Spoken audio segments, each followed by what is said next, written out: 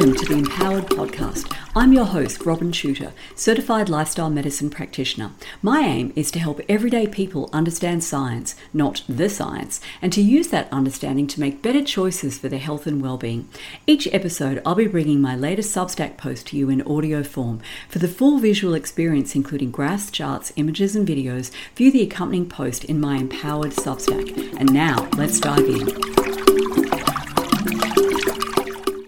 Episode 74, Academia and the New Dark Age, Part 2. Stupid paper number 1. Highly educated researchers can't understand why people who observe that their government has lied to them don't trust that government. In last week's podcast episode, I introduced the thesis of Steve Patterson, that is, that we have been living in a dark age since at least the early 20th century, because the sloppy thinking of intellectuals of the last 100 years or so has produced, quote, shockingly bad ideas, end quote, which, instead of being knocked out by much better ideas produced by rigorous thinking, were embraced by all the institutions of power and hence became orthodoxy. Given the astounding technological progress of the 20th and 21st centuries, the idea that we're living in a dark age is confounding, to say the least. Could we really have progressed so much as a species if most of what we think we know is wrong? But as Patterson points out, the vast improvements in our standard of living are largely attributable to the achievements of engineers, not scientists. A quote from Patterson's article, Our Present Dark Age, Part 1. The progress of engineers cannot be denied, though it's a mistake to conflate the progress of scientists with the progress of engineers, end quote. Is Patterson correct that the vast majority of published scientific work is, quote, embarrassingly wrong, end quote? In the next few podcast episodes, I'm going to walk you through several recently published papers that passed the supposedly rigorous peer review process and appeared in high-impact journals. You can be the judge of whether these examples of scientific output are in line with Patterson's thesis. We'll start with a study published in NPJ Vaccines, which is part of the Nature portfolio, considered to be among the most prestigious stable of journals in which a researcher can gain publication. And yet this study, titled Resistance to COVID-19 Vaccination and the Social Contract, Evidence from Italy, is, to put it bluntly, a ridiculous pile of twaddle, which a moderately bright 12-year-old could easily tear apart. Two US researchers whose thin publication record in the scientific press revolves around investigating vaccine hesitancy, Sarah E. Krebs and Douglas L. Kreiner, conducted a survey in March 2022 to find out why a small minority of Italians continue to, quote, hold out, that was their term, on accepting an experimental transfection agent, which they labelled a COVID-19 vaccine, despite the government's imposition of, quote, some of the strictest measures to incentivise vaccination, end quote.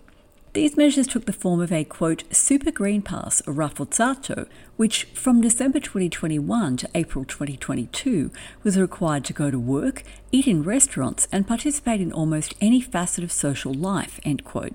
To hold the super green pass, individuals had to furnish proof that they had received a primary course of COVID-19 vaccination and a booster shot.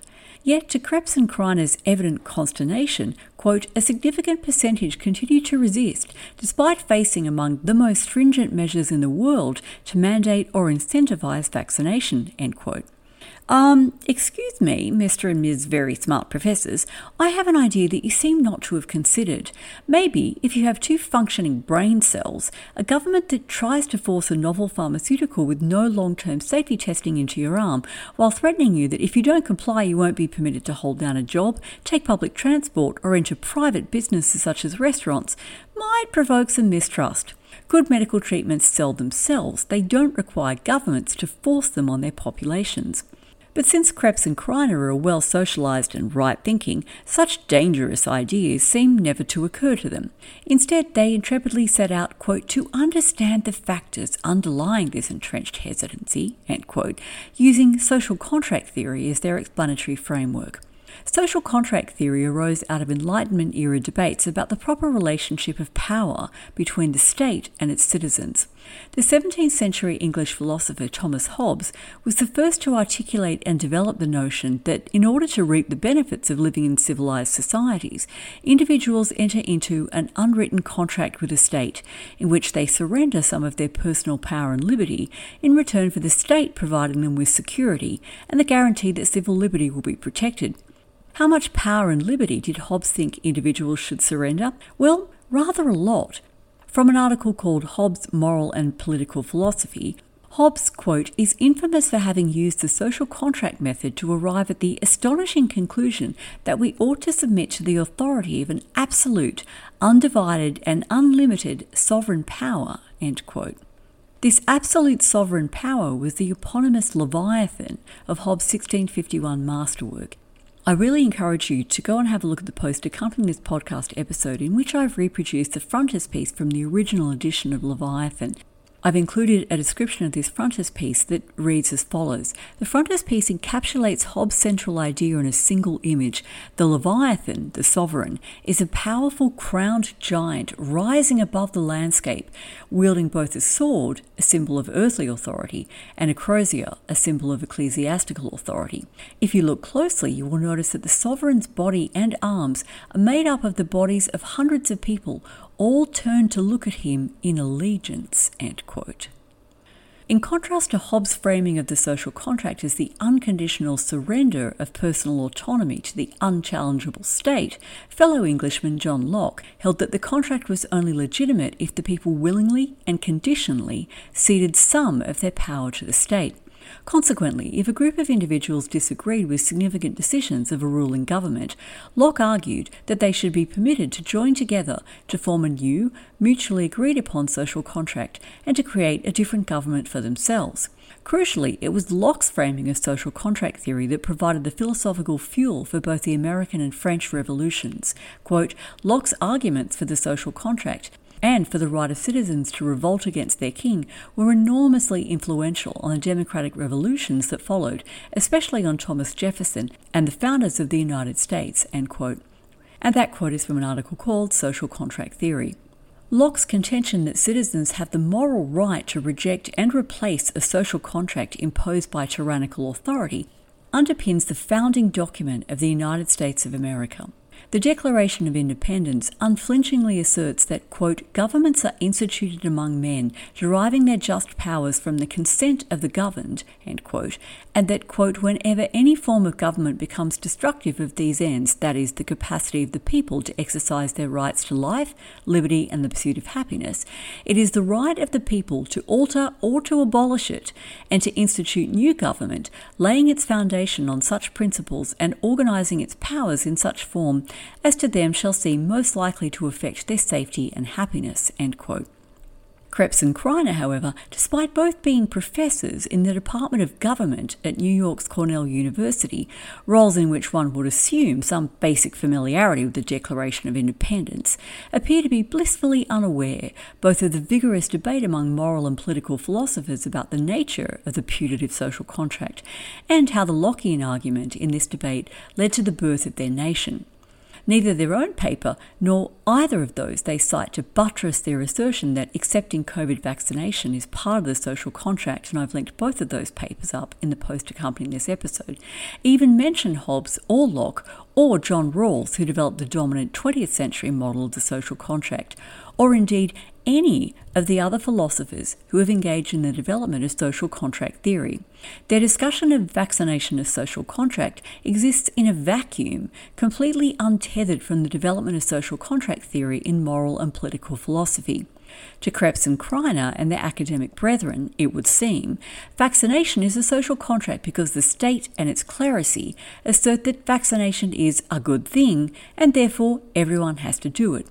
A quote from one of the articles that Krebs and Kreiner cite, it's called Vaccination as a Social Contract. Quote, getting vaccinated is a moral obligation in the sense that vaccination constitutes a social contract that every individual is morally obliged to obey.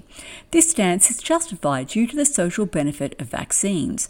As most vaccines also reduce the transmission of a disease, they indirectly protect the community and individuals who are too young to get vaccinated or immunocompromised, so-called herd immunity or community immunity. Hence, the social contract results from the moral obligation to protect vulnerable others, end quote. Note that the authors of Vaccination as a Social Contract admit that not all vaccines, quote, reduce the transmission of disease, end quote, which is, by the way, a moronic formulation, since disease cannot be transmitted, only the pathogens associated with it, but that regardless, people are, quote, morally obliged, end quote, to get vaccinated because of the, quote, social benefit, end quote, of vaccines. Pray tell, what is the social benefit of a vaccine that does not prevent transmission? In what universe could a social contract exist that compels me to accept a vaccine that does not prevent me from infecting my neighbour? Just a footnote on that, there is an important discussion to be had about whether it is morally justifiable to compel an individual to accept a vaccine that does prevent transmission of an infectious organism and could contribute to community immunity if such a vaccine existed. None that I'm aware of fulfill both of those criteria, given the reality of secondary vaccine failure. In other words, does the well-being of the collective trump the bodily autonomy of the individual? I take the position that it does not. I do accept the imposition of temporary quarantine on an infectious individual if their refusal or inability to self-isolate puts others at risk of serious harm, but not the involuntary imposition of any form of medical treatment, including vaccination. Anyway, back to the main point. Such complexities of thought, that is, that there can be no social contract in the case of a vaccine that doesn't prevent transmission, are apparently beyond these learned academics. All vaccines are good things, so shut up and take your shots, pleb. Just like the authors of Vaccination as a Social Contract, Krebs and Kreiner not only apparently lack grounding in social contract theory, they don't appear to understand the technical limitations of the COVID-19 vaccines, namely their inability to prevent infection with and transmission of SARS-CoV-2.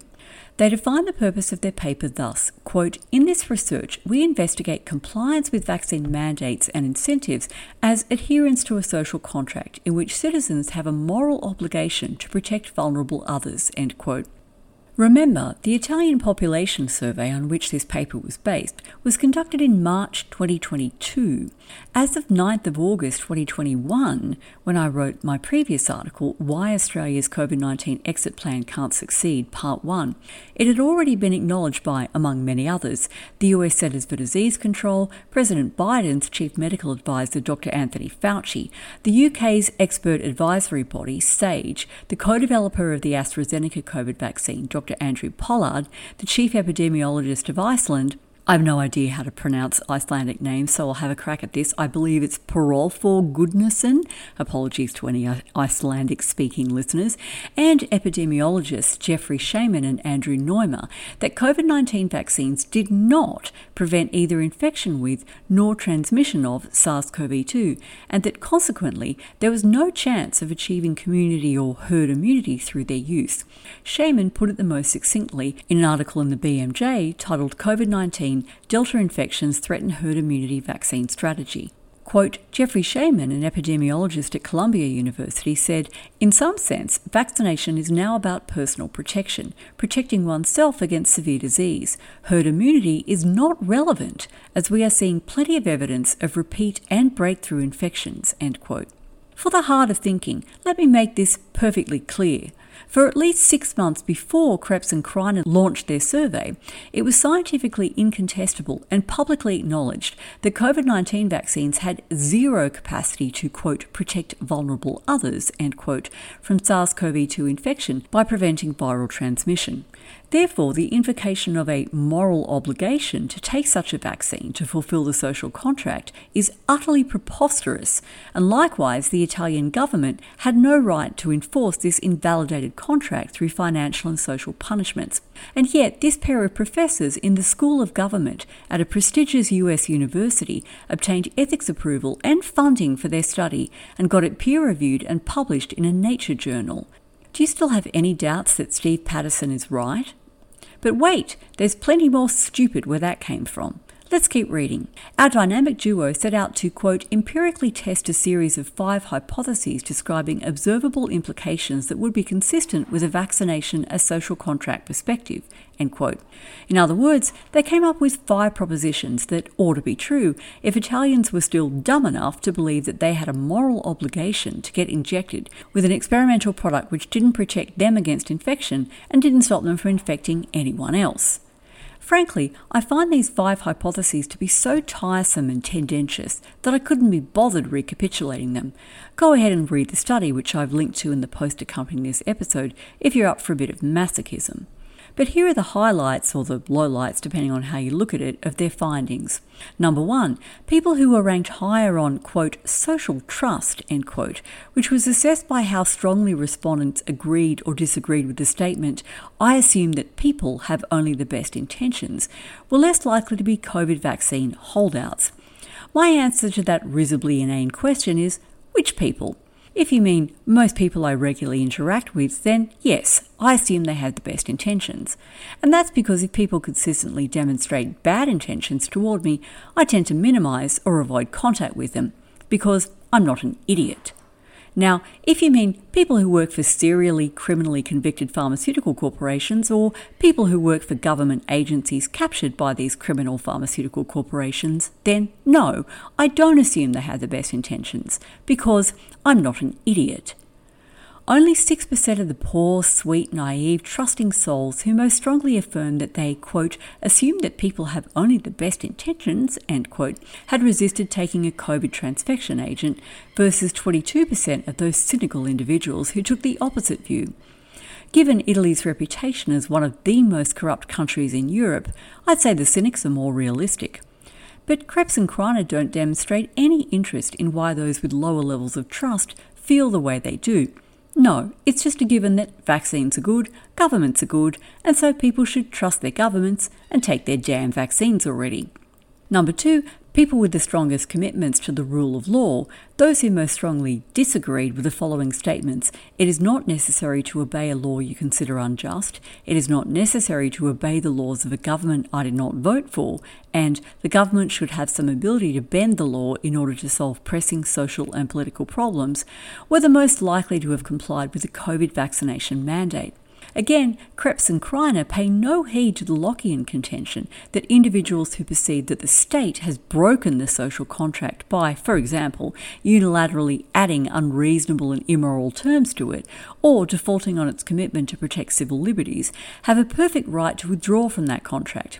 In the eyes of the pro-vaccine academics, vaccination is a Hobbesian social contract. It's not negotiable. The state's word is law. Number 3, people who indicated that if a parliamentary election were held tomorrow, they would be most likely to vote for a party which, quote, emphasised individual liberty over collective responsibility in their rhetoric, end quote, were more likely to be unvaccinated than those who signalled intention to vote for a party that supported vaccine mandates. Krebs and Kreiner's interpretation of this "no Sherlock" finding is hilariously asked backwards. They attribute it to citizens forming, quote, partisan attachments, end quote, as, quote, a form of social identity that helped them make sense of the political world, end quote, and propose that citizens, quote, may logically look to the cues transmitted by trusted co-partisan elites, end quote, to form their position on accepting or rejecting vaccines. Because, as we all know, the average pleb is way too stupid to make up their own mind on whether to take an experimental injection. They're anxiously scanning for, quote, cues transmitted by trusted co-partisan elites, end quote. Elites. That's the word they use for the gaggle of psychopaths, nepotists and mafiosi who dominate Italian politics. Excuse me again, Mr. and Mrs. Really Smart Intellectuals.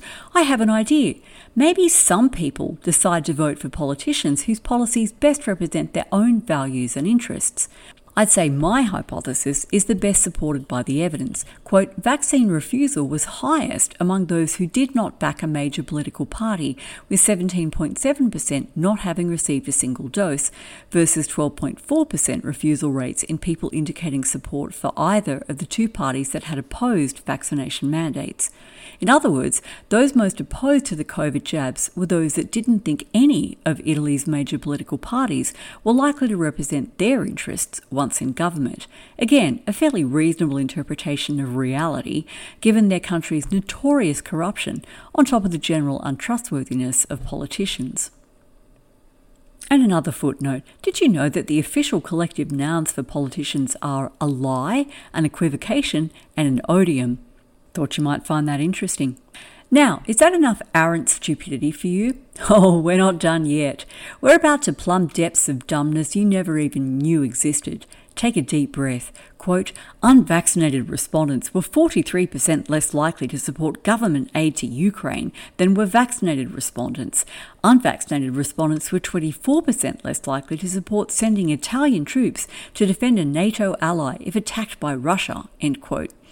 Now, anyone who is not suffering from a severe mental deficiency might reasonably conclude that it's perfectly logical that people who don't trust a government that acted as a sales and marketing agent for criminal pharmaceutical corporations might also mistrust official messaging around an openly acknowledged NATO proxy war intended to bleed Russia to death by fighting it to the last Ukrainian, especially when, less than 3 years before the Russian invasion abruptly transmogrified Ukraine into the darling of Western liberals, it was openly acknowledged by the most liberal Western media that not only was Ukraine the most corrupt country in Europe, it was also a hotbed of white nationalist anti-LGBT activity, and that its unabashedly neo-Nazi Azov movement was actively cultivating relationships with far-right militia groups in Europe and North America.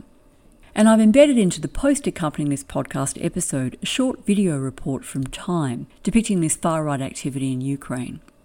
Furthermore, anyone with the capacity to use a search engine could easily have discovered that the Russian invasion of Ukraine was preceded by a long train of Western provocations, including the gradual encirclement of Russia via relentless post-Cold War expansion of NATO, the US-engineered 2014 Maidan coup, which replaced a pro-Russian Ukrainian president with a pro-Western puppet, the US-backed ethnic cleansing of Russian-speaking people in eastern Ukraine, and the amassing of NATO-trained Ukrainian forces in preparation for an invasion of the Russian-backed Donbass region.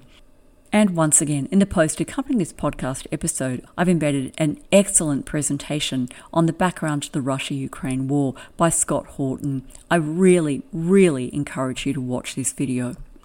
Now, to me, it's a no-brainer that Italians who decided that they shouldn't risk their health to take an experimental vaccine, which offers them neither a personal benefit nor any form of social benefit, would also conclude that they don't want their taxes paying for arms to be sent to Ukraine's government to pointlessly perpetuate a brutal proxy war, and they certainly wouldn't want their countrymen's lives to be put at risk if Western leaders' repeated sabotage of peace negotiations results in the spillover of the Russia-Ukraine conflict into a NATO country. But these academic midwits frame the Italian government's supply of arms to Ukraine as, quote, collective obligations to help others in the international community, end quote, and dispatching Italian troops to an intentionally provoked conflict as, quote, honouring collective commitments, end quote. Hence, they conclude that the greater tendency of COVID vaccine refusers to be opposed to backing an imperialist proxy war is merely the flip side of the selfishness they display in rejecting COVID vaccination. Quote, social contract theories of vaccination emphasise the moral obligation at the heart of the contract for all in society to comply for the public good. If weak commitment to collective moral obligations underlies or enables the willingness of many to refuse vaccination, then the unvaccinated should also exhibit less commitment to collective moral obligations in other settings. And from a little later on in the article, not only did unvaccinated respondents hold significantly different opinions on these important policy questions, that is, providing aid, including arms, to Ukraine, and sending Italian troops to defend a NATO ally attacked by Russia, than vaccinated respondents, but consistent with theoretical expectations, these opinion gaps were also largest on the questions that explicitly involved collective obligations to help others in the international community and to honour collective commitments, end quote. So, if you're not willing to take an unsafe, ineffective injection that doesn't protect either you or your neighbour from infection, and you're resistant to the bellicose braying of a corrupt puppet president whose previous claims to fame included dancing in stilettos, playing Hava Nagila on the piano with his penis, and playing the president of Ukraine in a comedy series that satirised the intractable corruption of this strife-ridden country, then you're an immoral violator of the social contract. Because war is peace, freedom is slavery, and ignorance is strength. Returning to Steve Patterson's thesis that we are living in a dark age, let's examine this almost intolerably stupid paper in the light of his 6 points. Number 1. Underestimated complexity. Do Krebs and Kreiner underestimate the complexity of their topic? Check. Their explanations for why some Italians rejected COVID-19 vaccines, despite enormous social, political, financial and legal pressure, are laughably simplistic. I have a helpful hint for them. Next time, try asking people why they didn't take the jab, rather than trying to origami their complex reasoning process into the shape of your dumb theoretical model. Number 2. Specialization to the point of stupidity. Do they evince specialization-induced stupidity? Check. As behavioural scientists who enthusiastically, quote, answered the implicit call to understand the behavioural side of vaccination, including the sources of vaccine hesitancy, end quote, they apparently feel no need to comprehend either moral philosophy or the effect of COVID-19 vaccines on the epidemiology of SARS-CoV-2. Their only mission appears to be to service an aggressively pro-vaccination agenda. This hyper-specialization renders them highly educated ignoramuses. Number 3. Lack of conceptual clarity. Do the key concepts of the paper, like social contract, collective good, and collective commitments, lack clarity? Check. How exactly does accepting a non-sterilizing vaccine demonstrate one's commitment to the collective good? How does the imposition of a vaccine mandate that offers no public benefit with no public consultation constitute a social contract, rather than a tyrannical act that breaks the social contract?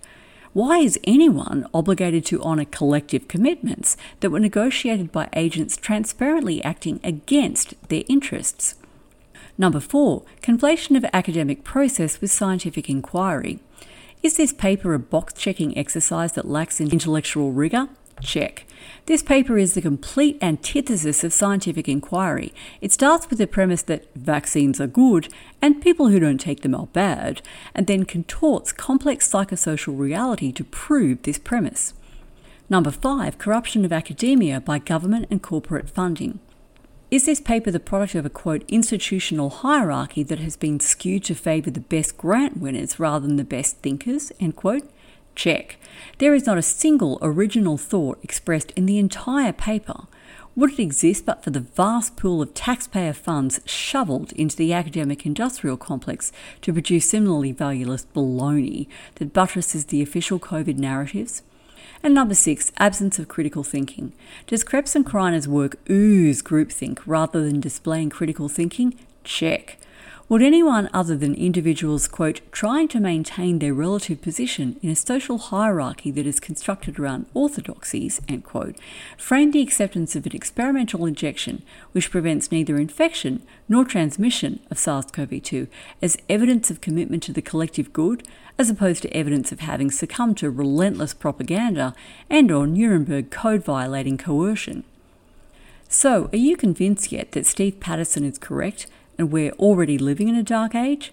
If not, let's see whether my next post on a Spanish study in which researchers unearthed the startling fact that people who think the experts did not behave in a trustworthy fashion during the scamdemic are less likely to get an experimental COVID injection can convince you. Stay tuned for that one. Thanks for listening. If you enjoyed this episode, please share it with a friend and on your socials, and make sure you subscribe to my Empowered Substack so you never miss a post.